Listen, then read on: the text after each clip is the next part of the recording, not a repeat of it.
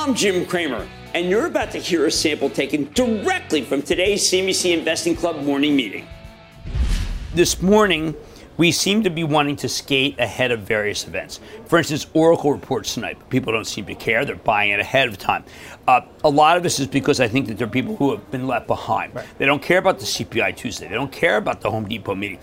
All they're trying to do is catch up. Witness David Costin going from 4,000 to 4,500 at Goldman for S&P target. Right, and he points out, the market has had this narrow leadership, but he thinks the event that will help the S&P rally another 5% from here would be that broadening out, which has been a little bit elusive this year. We had a little bit of a taste of it just the other week after the debt ceiling deal and the jobs report, but it's still a very NASDAQ-driven market. On the other hand, Mike Wilson, Morgan Stanley, continues to be bearish, says earnings will disappoint, which is why he doesn't believe we're in any sort of a new bull market, which many people believed we were yesterday or Friday when the S&P rallied 20% off the low. I think people have to realize that Mike's in a jam. I don't know Mike personally, but he had this great call that it could be a bull market and a bear market.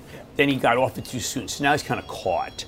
And I think that what he can do is, if we have a bad week off of the Fed, he can then come back in a little bit more. So, I'm not saying I don't trust him. I'm just saying he's got to find a way to be able to get into this market. Well, at the same time, it has been a nice rally in the market, the S&P and tech, and that has taken the S&P oscillator into overbought territory, 0.456% after Friday. Anything above 4% is overbought. And when the market is overbought, we like to lock in some gains. Right. Witness what we're doing today. Right. Palo Alto, just a very small sale.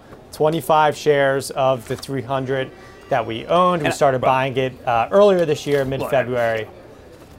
Look, when I was at the Wine Guy in Smithtown, New York, thank you very much for all the club members who came out. We had a huge number of club members. This is for the Phosphoro. Yeah. What I would point out is a lot of people had not taken any profits. And we are not negative, but we're not greedy. Right. Start your day with my outlook on the daily market every morning at 10:20 a.m. Visit CNBC.com/morning take to access all the benefits of being a CNBC Investing Club member.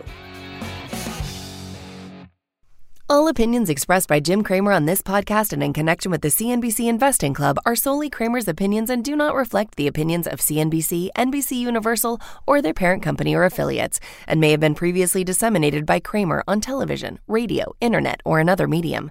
No specific outcome or profit is guaranteed in connection with your reliance upon or other use of the content from Cramer.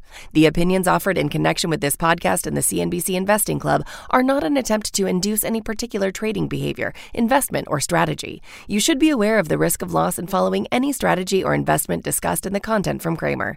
To view the full CNBC Investing Club disclaimer, please visit cnbc.com/investing club disclaimer.